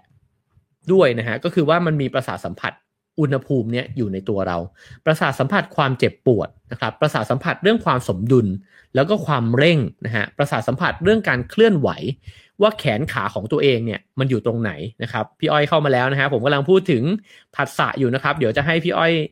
จะรบกวนพี่อ้อยขึ้นมาให้ความรู้นะครับว่าพี่อ้อยบอกว่ามีอยู่53ผัสสะนะครับซึ่งจริงๆแล้วเนี่ยเราไม่สามารถถ้าเราไม่ขาดประสาทสัมผัสไปว่าเราจะรู้ว่าแขนขาของเราอยู่ตรงไหนเนี่ยมันก็อาจจะทำงานไม่ได้ในแบบที่ทำอยู่นะครับเพราะฉะนั้นเนี่ยยังมีผัสสะอีกเยอะมากที่เราไม่นับนะฮะซึ่งมันเหมือนกันเลยกับความสามารถของเรานะครับว่าเราไม่ได้นับสิ่งนี้เนี่ยเป็นความสามารถเพราะเรานึกว่ามันก็มีอยู่แล้วนี่หว่านะฮะสิ่งนี้เองนะครับที่เขาบอกว่าเป็นศัตรูของความคิดสร้างสรรค์แล้วก็นวัตกรรมนะฮะเขายกตัวอย่างคนหนึ่งนะฮะชื่อบาร์ทนะฮะบาร์ทเนี่ยตอนอายุ6 ขวบเนี่ยก็ชอบเล่นเหมือนที่เด็กๆชอบเล่นกันคือเขามีความสามารถที่ญาติๆเนี่ยชอบกันคือเดินอยู่เขาจะตีลังกาแล้วก็ตีลังกาไปตีลังกามาแบบนี้นะฮะ เขาก็ได้รับเสียงปรบมือจากญาติมิตรแล้วก็ถ้าเป็นลูกหลานเราก็จะแบบเก่งว่ะไอเด็กคนนี้ตีลังกาเก่งนะฮะแล้วก็จบไปก็ไปเข้าโรงเรียนแล้วก็ไปเรียนแล้วก็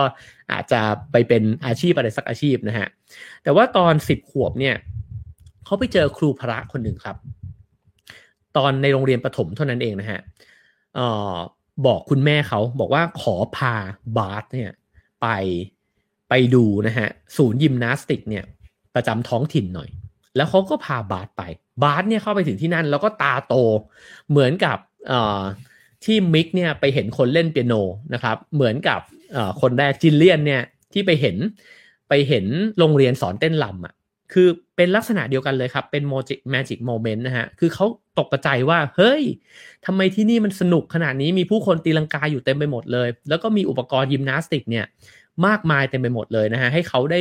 ลองโหนลองใช้ลองเล่นกับมันนะครับแล้วเขาก็รู้สึกเลยว่าโลกใบนั้นเนี่ยมันเหมือนกับสวนสนุกสำหรับเขาหลังจากนั้นเขาก็เลยขอแม่นะฮะไปเล่นยิมนาสติก8 ปีต่อมาเนี่ยเขากลายไปเป็นนักยิมนาสติกชายที่ได้รับรางวัลมากที่สุดเท่าที่โลกเคยมีมานะครับแล้วก็เป็นชาวอเมริกันคนแรกที่ได้รับเหรียญทุกรางวัลนะฮะเหรียญรางวัลเนี่ยในทุกระดับการแข่งขันนะครับทั้งในระดับประเทศแล้วก็นานาชาตินะฮะชื่อเขาติดอยู่ในหอเกียรติยศนะฮะ Hall of Fame เนี่ยของโอลิมปิกอเมริกาแล้วก็ยิมนาสติกอินเตอร์เนชั่นแนลนะครับซึ่งนี่เกิดจากเด็ก6 ขวบคนหนึ่งที่ตีลังกาเก่งครับเพราะฉะนั้นเนี่ยนี่จึงเป็นสิ่งที่สำคัญนะฮะเขาบอกว่าประสาทสัมผัสบางอย่างเนี่ยที่เรามองข้ามไปนี่ก็คือเรื่องการทรงตัว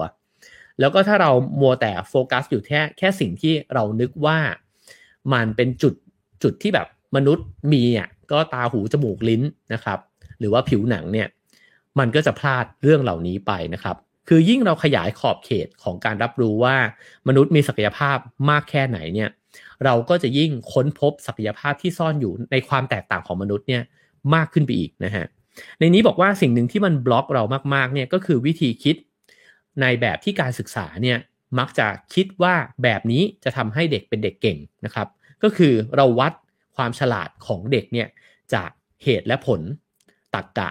คณิตศาสตร์นะครับแล้วก็ยิ่งวัดด้วย IQ เนี่ยยิ่งทำให้พลาดเด็กเก่งๆเนี่ยไปหลายคนเลยนะครับแล้วการศึกษาแบบนี้เนี่ยก็อยู่กับพวกเรามาเนิ่นนานแม้ว่ามันจะค่อยๆเริ่มเปลี่ยนนะฮะในช่วงเวลานี้นะครับแต่ว่าถ้าจะพูดถึงการศึกษาในระบบการศึกษาแบบมาตรฐานของไทยผมก็คิดว่าอาจจะยังไม่ได้เปลี่ยนแปลงไปมากนักนะครับแล้วก็รวมถึงค่านิยมของสังคมและพ่อแม่ด้วยที่มักจะเห็นว่าเด็กที่บวกเลขเก่งคือเด็กเก่งนะครับเด็กที่เก่งเคมีฟิสิกส์ชีวะก็จะเป็นเด็กที่เก่งนะฮะโรงเรียนก็จะขึ้นป้ายพวกเขาเอาไว้นะครับแต่ว่าเด็กเก่งพละเนี่ยเฮ้ยมันไม่ได้ถูกบอกว่าเก่งอ่ะเด็กวาดรูปเก่งก็เพื่อนๆก็ไม่เห็นจะชื่นชมเท่าไหร่ลอกกันบ้านไม่ได้นะฮะเพราะว่ารูปวาดมันลอกไม่ได้นะครับก็สิ่งเหล่านี้นี่เองนะฮะที่ก็เป็นส่วนหนึ่งนะครับที่กลายเป็นเครื่องวัดระดับสติปัญญาที่มันไปบล็อกสติปัญญาประเภทอื่นนะครับแล้วข้อสอบมาตรฐานทั้งหลายก็วัดสติปัญญาเฉพาะด้านเหล่านี้ด้วยเช่นกันในนี้เขียนไว้ดีนะฮะบอกว่าข้อสอบมาตรฐานเนี่ยผิดตรงที่วัดระดับสติปัญญาเฉพาะด้านไม่ได้คำนึงถึงลักษณะเฉพาะของบุคคลเลยอันนี้จริงเลยนะฮะคือทำไมคนเราจะต้องเก่งในแบบเดียวกันด้วยแล้วข้อสอบเนี่ยมันออกแบบมาให้แบบ one size fits all ก็คือใช้ได้กับทุกคนนะฮะถามว่ามันจะใช้ได้ยังไงในเมื่อถ้าผมจะสอบผ่านผมต้องเก่งเลขให้เท่ากับเพื่อนที่มันถนัดเลขอ่ะทั้งที่ทำไมไม่มีวิชาที่ผมเก่งเช่นวิชาตีลังกานะฮะ ไปให้คะแนนอยู่ในนั้นบ้างล่ะนะครับซึ่งอันนี้เนี่ยเขาก็พยายามจะพูดถึง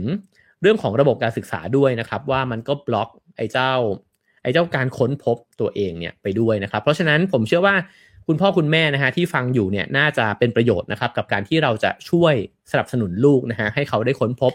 สิ่งที่มีศักยภาพของตัวเองนะครับแม้ว่ารุ่นเราอาจจะแต่จริงๆรุ่นเราก็ยังไม่ช้าไปนะครับฟังไปเรื่อยๆจะเห็นว่าเราเองก็ยังมีโอกาสค้นพบอยู่ด้วยเช่นกันนะครับทีนี้เขาถามว่าคุณมีสติปัญญาแบบไหนนะฮะ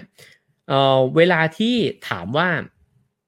คุณคิดว่าคุณฉลาดไหมเนี่ยมันก็จะมีคำตอบนะฮะเป็นตัวเลขได้แต่เขาบอกว่าคำถามที่ถูกต้องเนี่ยคือถามว่าไม่ได้ถามว่าคุณฉลาดไหมหรือถามว่าเด็กคนนี้ฉลาดไหมควรถามว่าเด็กคนนี้ฉลาดแบบไหนต่างหากผมว่าคำถามเปลี่ยนปุ๊บเนี่ยทัศนคติเปลี่ยนเลยนะฮะมันก็จะทำให้เรามองไปที่เด็กๆมองไปที่ลูกศิษย์มองไปที่ลูกเรานะครับแล้วก็ถามว่าเจ้าคนนี้เขาเกิดมาเนี่ยเขาฉลาดแบบไหนกันแน่นะครับในนี้ก็พูดถึงนักจิตวิทยาจาก Harvard นะครับว่าชื่อ Howard Gardner นะครับจริงๆเคยมีคนขึ้นมาแชร์ใน Clubhouse ถึง Howard Gardner ด้วยเหมือนกันที่เขาบอกว่าเราไม่ได้มีสติปัญญาเพียงแค่หนึ่งอย่างเท่านั้นนะฮะแต่ว่าสติปัญญาเนี่ยมันยังมีเรื่องของภาษาดนตรีคณิตศาสตร์อวกาศการเคลื่อนไหวความสัมพันธ์กับคนอื่นความสัมพันธ์กับตัวเองนะครับแล้วสิ่งเหล่านี้เนี่ยมันควรจะถูกนับนะฮะว่ามันเป็นสติปัญญาเนี่ยที่เท่าเทียมกันด้วยก็คือมันไม่ได้มีอะไรที่สำคัญน้อยกว่าอย่างอื่นนะครับในนี้พูดถึงโรเบิร์ตคูเปอร์นะครับซึ่งเป็นผู้แต่งหนังสือ The Others 90% เนี่ยนะฮะบอกว่าเราไม่ควรคิดถึงสติปัญญาว่าเป็นแค่สิ่งที่เกิดขึ้นภายในสมองของเราเท่านั้นนะฮะแล้วเขาก็เรียกไอ้เจ้าระบบประสาททางเดินอาหารเนี่ยนะครับว่าสมองที่2นะฮะก็คือไอ้เจ้าสิ่งที่มันอยู่ข้างในลำไส้ของเราเนี่ยมันก็คิดได้เหมือนกันคือมันคิดในอีกแบบหนึ่งนะฮะนี่อาจจะเป็นสิ่งที่เราเรียกว่า gut feeling นะฮะคือมันมีปัญญาเนี่ยอยู่ในอวัยวะอื่นของร่างกายด้วยแล้วมันก็เชื่อมโยงกันนะฮะกับการทำงานของสมองด้วยเหมือนกันเพราะฉะนั้นเนี่ยถ้าคนที่หนักคิดมากๆเนี่ยจะไม่เชื่อในสัญชาตญาณของตัวเองจะไม่เชื่อในสิ่งที่แบบมันยังอธิบายไม่ค่อยได้อะว่าไม่ค่อยเข้าใจเหมือนกันนะแต่คิดว่าทางขวาเนี่ยน่าจะใช่แล้วมันใช่จริงๆอะไรแบบนี้นะไม่ค่อยแน่ใจเหมือนกันแต่คิดว่าคนนี้ไว้ใจไม่ได้นะฮะแล้วคนคนนั้นก็ไว้ใจไม่ได้จริงๆคือสิ่งนี้มันก็เป็นปัญญาของมนุษย์เหมือนกันนะครับแต่ว่าพอระบบการศึกษาแล้วก็พอสิ่งต่างๆเนี่ยมันฝึกเราเนี่ยให้มากลายเป็นคนที่ใช้หัวคิดนะครับใช้ตรรกะเหตุผลเนี่ยอย่างมากเนี่ยเราก็จะโยนทิ้งไอ้เจ้าสมองอื่นๆเนี่ยของเราไปด้วยนะครับเพราะฉะนั้นในนี้ก็บอกไว้นะฮะว่าใจเย็นอย่าเพิ่งทิ้งมันนะครับทีนี้มาถึงลักษณะ3ประการนะฮะของสติปัญญามนุษย์นะครับผมคิดว่าผมน่าจะจบลงในหัวข้อนี้นะครับประการแรกเนี่ยก็คือให้เราเข้าใจนะครับว่ามันมีความหลากหลายผิดธรรมดาคือมันหลากหลายมากๆนะฮะในนี้เล่าถึงกอร์ดอนพาร์คส์นะฮะซึ่งเป็นช่างภาพระดับตำนานคนหนึ่งนะครับเขาบอกว่านอกจากการเป็นช่างภาพเนี่ยเขาก็ยังเป็นผู้สร้างนะฮะก็เป็นโปรดิวเซอร์แล้วก็เป็นผู้กำกับผิวดำคนแรกของภาพยนตร์ฮอลลีวูดที่โด่งดังด้วยนะฮะเป็นผู้ช่วยก่อตั้งนิตยสาร Essence นะฮะแล้วก็เป็นบรรณาธิการอำนวยการเนี่ยอยู่3ปีด้วยกันแล้วยังเป็นกวีเป็นนักเขียนนิยายเป็นนักเขียนบันทึกนะฮะที่มีพรสวรรค์เป็นนักแต่งเพลงอัจฉริยะด้วยทำอะไรหลายอย่างมากแต่ทั้งหมดที่ว่ามาเขาไม่เคยเรียนเลยไม่เคยเข้าอบรมในวิชาชีพใดๆเรื่องพวกนี้เลยนะครับตัวกอร์ดอนพาร์คส์เองเนี่ยไม่ได้เรียนมัธยมปลายด้วยซ้ำนะครับเขาหัดเล่นเปียโนเองเขาไปซื้อกล้องถ่ายรูปจากร้านรับจำนำนะครับแล้วก็เรียนถ่ายภาพด้วยตัวเองเรียนรู้เกี่ยวกับเรื่องภาพยนตร์แล้วก็การเขียนเนี่ยจากการสังเกตเองนะฮะแล้วก็แต่มีความอยากเรียนรู้เนี่ยเข้าขั้นรุนแรงมากๆอันนี้อยากเล่าให้ฟังเพราะหลายๆคนเนี่ยบอกว่าอยากทำนู่นนี่นะฮะแล้วก็บอกว่าไม่มีเวลาแล้วก็ยังไม่เคยเรียนแล้วก็ไม่ได้เรียนมาทางนั้นนะครับจริงๆเนี่ยถ้าเราศึกษาชีวประวัติของผู้คนที่เก่งๆนะครับแล้วก็มีชื่อเสียงหลายคนเนี่ยก็มักจะพบว่าคล้ายๆกับกอร์ดอนพาร์คส์เนี่ยเหมือนกันนะฮะคือชีวิตเนี่ยก็ไม่ได้มีต้นทุนที่ดีเดย์อะไรนะครับแต่ว่าความแพชชั่นที่มันอยากเรียนรู้มากๆของเขาเนี่ยมันผลักดันให้เขาเก็บเงินนะฮะให้เขาใฝ่หาการเรียนรู้นั้นเนี่ยแล้วก็ค่อยๆพัฒนาฝีมือไปผมว่ามีข้อดีอย่างหนึ่งที่คนพวกนี้เนี่ยมีก็คือเมื่อต้นทุนเนี่ยไม่ได้สูงมากเขาไม่ได้ตั้งเป้ากับชีวิตตัวเองไว้สูงครับเขาเพียงแค่ดุ่ยเดินไปเนี่ยดุ่มเดินไปเรื่อยๆก็คือก็มีอะไรทำก็ทำนะฮะแล้วก็ทำได้แค่ไหนก็ทำได้แค่นั้นถ้ายังเรียนแล้วก็ยังไม่ค่อยเข้าใจก็เรียนมันเข้าไปอีกนะฮะในนี้เนี่ยกอร์ดอนพาร์คส์ก็บอกนะฮะบอกว่าผมแค่ทำมันต่อไปเรื่อยๆเท่านั้นเองนะครับแล้วก็ถ้ามันเป็นเรื่องที่ผมอยากรู้เนี่ยผมทุ่มสุดชีวิตคือถ้ามีโอกาสให้ผมได้เรียนเรื่องการถ่ายภาพเนี่ยผมไม่ย่อท้อเลยผมว่าสิ่งนี้เป็นคุณสมบัติหนึ่งนะฮะของคนที่อาจจะไม่ค่อยมีโอกาสเหมือนคนอื่นแต่สมมุตินะฮะลองคิดดูว่าคนที่อาจจะไม่ได้เรียน มาทางด้านถ่ายภาพแต่เขาอยากถ่ายภาพมากๆเนี่ยแล้วเขามีโอกาสได้เป็นคนจัดไฟเป็นเด็กจัดไฟเนี่ยในกองถ่ายภาพเนี่ยของช่างภาพที่เก่งๆเนี่ยแล้วเขาก็ยินดีที่จะไปเป็นแบบนั้นหนักเอาเบาสู้นะครับเขาก็จะได้เรียนรู้เทคนิคเหล่านี้เนี่ยมานะครับผมว่าคนที่มีต้นทุนสูงเสียอีกเนี่ยที่บางทีบอกว่าโหต้องไปเข้าเรียนมหาวิทยาลัยที่ดังนะฮะแล้วก็ไม่รู้ว่าโอกาสเมื่อไหร่ถึงจะได้มีผลงานที่เจ๋งๆของตัวเองออกมาสักทีคือมันอาจจะคิดตามฟอร์แมตเนี่ยมากเกินไปก็ได้นะฮะในนี้เนี่ยเขาก็บอกว่าชีวิตของเขาเนี่ยเหมือนความฝันที่มันไม่ประติดประต่อกันน่ะคือทำอันนู้นทีทำอันนี้ทีนะฮะแล้วสุดท้ายมันก็ค่อยๆสร้างสกิลของตัวเองเนี่ยขึ้นมานะครับแต่สิ่งหนึ่งที่เขาชัดเจนมากคือเขาจะมีความพยายามที่แน่วแน่แล้วก็คิดว่าตัวเองจะไม่ล้มเหลวนะครับซึ่งก็อย่างที่บอกไปนะฮะว่าสร้างสรรค์ผลงานเนี่ยมากมายเต็มไปหมดนะครับเขาเป็นคนที่ไม่เคยเรียนจบชั้นมัธยมปลายแต่ได้รับปริญญาดุษฎีบัณฑิตกิตติมศักดิ์เนี่ยรวมกันถึง40 ใบนะครับซึ่งเคนโรบินสันก็บอกว่าเราปฏิเสธไม่ได้เลยว่ากอร์ดอนพาร์คส์เป็นผู้มีสติปัญญาอย่างน่าทึ่งฉะนั้นคุณจึงไม่สามารถเอา IQ มาจับเขาได้ไม่สามารถเอาผลการสอบชั้นมัธยมหรือมหาวิทยาลัยหรือปริญญาเนี่ยมาจับเขาได้นะฮะเพราะว่าเขามีวิธีการเรียนรู้ที่มันอยู่นอกห้องเรียนนะครับฉะนั้นสิ่งเหล่านี้นะฮะก็เป็นคุณสมบัติข้อแรกนะฮะที่เคนโรบินสันบอกว่ามันเป็นลักษณะ3ประการของสติปัญญามนุษย์นั่นก็คือมันมีความหลากหลายมากๆเกินกว่าที่เราจะจำกัดตัวเองนะครับว่าเราควรจะเรียนอะไรหรือนิยามตัวเองผ่านคณะที่ตัวเองเรียนมาเท่านั้นเปิดตัวเองกว้างๆไว้แล้วก็พาตัวเองออกไปเจอโลกนะครับก็จะเจอส่วนผสมใหม่ๆเจอสติปัญญาใหม่ๆของตัวเองนะครับลักษณะประการที่2ก็คือสติปัญญาที่ว่าเนี่ยมันมีพลวัตนะฮะคือมันเคลื่อนไหวพัฒนาตลอดเวลาและอย่างมหาศาลด้วยนะฮะการใช้สมองที่มีพลวัตเนี่ยมันจะเชื่อมโยงเข้ากับสิ่งใหม่ๆเนี่ยมากมายแต่ไม่หมดนั่นเป็นสิ่งที่ Have a nice day พยายามที่จะทำนะฮะก็คือพยายามชวนคุยเรื่องจิปาถะมากๆนะฮะบางคนอาจจะบอกว่านี่มันรายการจับฉ่ายชัดๆนะฮะแต่ว่าผมว่านี่แหละเป็นสิ่งที่น่าจะสนุกนะครับคุยกับพระบ้างนะฮะคุยเรื่องเมืองจีนบ้างคุยเรื่องศิลปะบ้างเรื่องดนตรีบ้างเรื่องสังคมบ้างเรื่องเศรษฐกิจบ้างนะครับคือเพราะว่าผมเองเป็นคนที่ไม่ค่อยมีความรู้นะฮะเพราะฉะนั้นก็เลยคิดว่าอยากที่จะรู้เรื่องนั้นนิดเรื่องนี้หน่อยนะฮะแล้วก็คิดว่ามันสนุกที่จะรู้นั่นนิดรู้นี่หน่อยนะฮะมันอาจจะเกิดความเชื่อมโยงใหม่ๆเนี่ยขึ้นในสมองของเราก็เป็นได้ในนี้พูดถึงไอน์สไตน์นะครับว่าไอน์สไตน์เนี่ยเป็นคนที่เรียนรู้การแสดงออกเนี่ยทุกรูปแบบนะครับแล้วก็เอามาใช้เนี่ยกับตัวเองด้วยเขาบอกว่าเขาเคยสัมภาษณ์กวีหลายคนนะฮะเพื่อเรียนรู้ให้มากขึ้นเกี่ยวกับการหยั่งรู้และจินตนาการอันนี้ไม่เคยทราบเลยนะครับแล้วก็วอลเตอร์ไอแซคสันเนี่ยเขียนไว้ในชีวประวัติของไอน์สไตน์นะครับบอกว่าตอนเป็นเด็กเนี่ยเขาเนี่ยไม่เก่งเรื่องการท่องจำเลยนะฮะแล้วก็พอต่อมาเนี่ยเมื่อเป็นนักทฤษฎีแล้วเนี่ยความสำเร็จของเขาเนี่ยก็ไม่ได้มาจากพลังในการประมวลผลทางสมองเนี่ยที่มันเก่งกาจนะฮะคือเขาไม่ได้มีสมองที่ประมวลผลได้เก่งกาจอะไรแต่ว่ามันมาจากจินตนาการแล้วก็ความคิดสร้างสรรค์ของเขาเสียมากกว่านะฮะนี่เป็นที่ไอแซคสันเขียนไว้นะครับแล้วก็บอกว่าเวลาที่สับสนแล้วก็เจอปัญหาในงานเนี่ยไอน์สไตน์เนี่ยจะหันไปหาไวโอลินแล้วก็บอกว่าไวโอลินเนี่ยแหละเป็นตัวช่วยเขานะครับเขามักจะเล่นไวโอลินให้ในไวโอลินเนี่ยในครัวตอนดึกๆกับทำนองเนี่ยที่แต่งขึ้นมาเองขณะที่ขบคิดปัญหาที่สลับซับซ้อนเนี่ยไปด้วยแล้วจู่ๆระหว่างที่เล่นอยู่เนี่ยเขาก็โผล่ขึ้นมาบอกเฮ้ยปิ๊งรู้แล้วมันเป็นแบบนี้นี่เองนะครับเพราะฉะนั้นไอน์สไตน์ได้คำตอบจากปัญหาสลับซับซ้อนเนี่ยบ่อยๆขณะเล่นดนตรีในนี้เนี่ยก็บอกว่ามันเกิดขึ้นจากการเชื่อมโยงกันนะฮะของวิธีการทำงานของสมองของเราเนี่ยแหละที่เราไม่ค่อยไปใส่ใจมันเรามักจะคิดว่าถ้าเราถนัดสมองซีกซ้ายก็ใช้มันไปซ้ายนะฮะกดเครื่องคิดเลขคำนวณคิดบัญชีกันไปนะฮะไม่วาดรูปเลยนะครับในขณะที่คนวาดรูปก็อาจจะไม่ใส่ใจเรื่องตรรกะเหตุผลไปเลยนะฮะแต่จริงๆแล้วเนี่ยยิ่งผสมผสานมากเท่าไหร่เนี่ยมันก็ยิ่งเชื่อมโยงกันนะครับแล้วก็เอาไปใช้จากกันและกันเนี่ยได้ในแง่มุมที่มันแตกต่างไปนะฮะเพราะฉะนั้น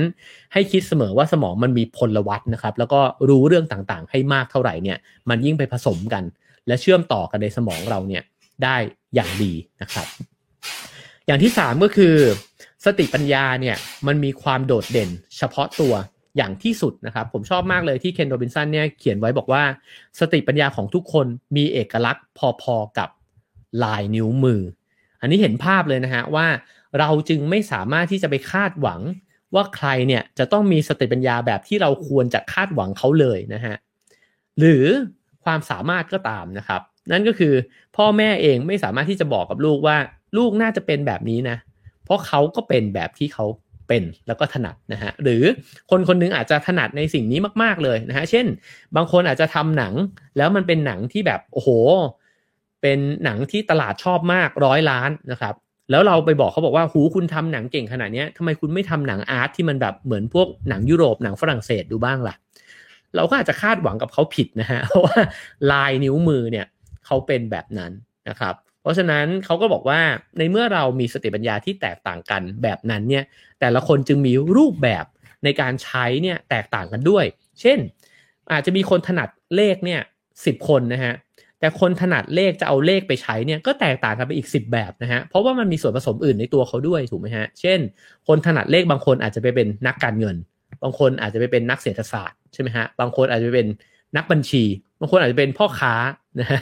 หรือบางคนก็อาจจะไปเป็นนักวิทยาศาสตร์ที่กลายเป็นว่าคิดจรวดได้อะไรแบบนี้นะฮะคือเขาบอกนี่แหละมันเป็นความสนุกและความแตกต่างของมนุษย์นะฮะแต่มนุษย์กลับมองไปที่คนที่ประสบความสำเร็จอยู่แล้วนะฮะมองไปที่คนที่สังคมเนี่ยเชิดชูให้คุณค่าแล้วก็ทั้งตัวผู้ใหญ่เองก็พยายามจะบอกลูกๆว่าลูกก็ต้องเป็นแบบนั้นแบบนี้ทั้งตัวเด็กๆเองก็อาจจะมองไปแล้วก็เห็นทางเลือกที่มันน้อยเหลือเกินในสังคมนะครับแล้วก็เห็นว่าฉันจะเติบโตขึ้นไปเป็นแบบคนนั้นคนนี้ดีกว่าทั้งที่จริงเนี่ยความสนุกมันอยู่ตรงที่มันมีเอกลักษณ์เหมือนลายนิ้วมือนี่แหละเราถนัดบางเรื่องแล้วเราก็ใช้ความถนัดนั้นกับส่วนผสมในตัวเราที่มันแตกต่างไปจากคนอื่นเลยนะครับมันจึงเป็นตัวเราที่ไม่ซ้ำใครนะครับเขาก็บอกว่าถ้าเราเห็นถึงสิ่งเหล่านี้นะฮะเคนโรบินสันก็บอกว่าแล้วก็เห็นว่ามันพิเศษด้วยอย่าคิดว่ามันเป็นของตายนะฮะอย่าเพียงแค่มองมันแล้วก็มองข้ามมันไปเนี่ยเราจึงจะได้ค้นพบกับธรรมชาติที่แท้จริงของตัวเองและนั่นจะเป็นการค้นพบที่แสนวิเศษเลยทีเดียวนะครับผมทวนให้อีกครั้งหนึ่งนะฮะนั่นก็คือถ้าเราฟังมาตั้งแต่ต้นนะครับก็จะเห็นว่าไอ้เจ้าคุณสมบัติบางอย่างของเรามันจะปิ๊งขึ้นมาใน Magic Moment บางโมเมนต์ในชีวิตนะครับมันอาจจะเกิดขึ้นเวลาที่เราได้นิยามตัวเองว่าเราเจอดาวที่ใช่ของเราแล้วเหมือนที่นักเต้นไปเจอโรงเรียนเต้นเหมือนที่นักดนตรีไปเจอคนเล่นเปียโนนะครับเหมือนที่นักยิมนาสติกเนี่ยถูกพาไปในโรงยิมที่มันเต็มไปด้วยอุปกรณ์ยิมนาสติกนะครับผมว่าสิ่งเหล่านี้ก็คือ Magic Moment ที่ทิ้งไปไม่ได้เลยนะครับแล้วก็ในนี้ก็บอกว่าอย่าละเลยผัสสะหรือว่าคุณสมบัติแบบอื่นที่มันมีอยู่ในตัวมนุษย์นะฮะแล้วเราก็คิดว่ามันก็เป็นเรื่องทั่วไปนี่หว่าเช่นการทรงตัวนะฮะอย่างนักยิมนาสติกโอลิมปิกชื่อก้องเนี่ยก็เกิดขึ้นจากการที่ตอนเขาเด็กๆเขาชอบตีลังกามากๆนะครับสิ่งเหล่านี้ละเลยไม่ได้นะครับแล้วก็นำมาสู่3สิ่งข้อสรุปสุดท้ายนะครับนั่นก็คือลักษณะของสติปัญญานะครับว่า1มันมีความหลากหลายมากๆนะฮะ2ก็คือว่าให้มันเชื่อมโยงแล้วก็ปฏิปต่อกันรู้อะไรหลายๆอย่างเข้าด้วยกันนะครับเหมือนไอน์สไตน์ที่ไม่วางไวโอลินด้วยนะครับแล้วก็3ก็คือว่าเชื่อครับว่ามันเป็นลักษณะเฉพาะเหมือนลายนิ้วมือนะครับเพราะฉะนั้นเราไม่จำเป็นจะต้องใช้ความถนัดของเราไปเป็นใครเลยเราค่อยๆปฏิปต่อภาพไปนะฮะแล้วมันก็อาจจะกลายมาเป็นชีวิตของเราเนี่ยแหละที่มันสร้างสรรค์ในแบบของเราขึ้นมานะครับจริงๆหนังสือเล่มนี้ยังมีหัวข้อนะครับที่น่าสนใจอีกเยอะในเรื่องของความคิดสร้างสรรค์นะครับเรื่องของการตัดสินว่าตกลงฉันจะทำงานเพื่อเงิน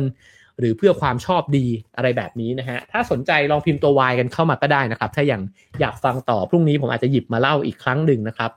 กับ The Element นะครับของเซอร์เคนโรบินสันนะครับซึ่งก็มีผู้ร่วมเขียนเป็นรูแอโรนิก้านะครับก็สำนักพิมพ์ Nation Books นะครับถ้าสนใจก็สามารถซื้อหามาอ่านกันได้ด้วยเช่นกันนะครับครับผมก็ขอบคุณทุกคนนะครับที่ฟังมาถึงตอนนี้นะครับสามารถให้คะแนนความพึงพอใจกันเข้ามาได้เช่นเคยนะครับ5 4 3 2 1 0นะครับแล้วก็ให้การสนับสนุน Have a nice day ได้นะครับตามเบอร์บัญชีที่ขึ้นบนหน้าจอนะครับถ้าคิดว่าสิ่งที่เล่าอยู่ในตอนเช้า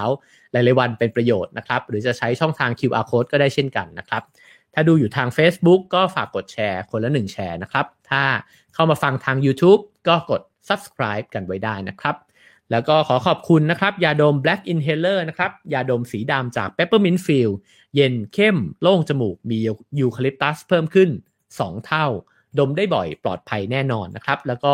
มีส่วนช่วยฆ่าเชื้อแบคทีเรียในระบบทางเดินหายใจด้วยนะครับสามารถหาซื้อได้ตามร้านสะดวกซื้อแล้วก็ร้านขายยาใกล้บ้านคุณนะครับ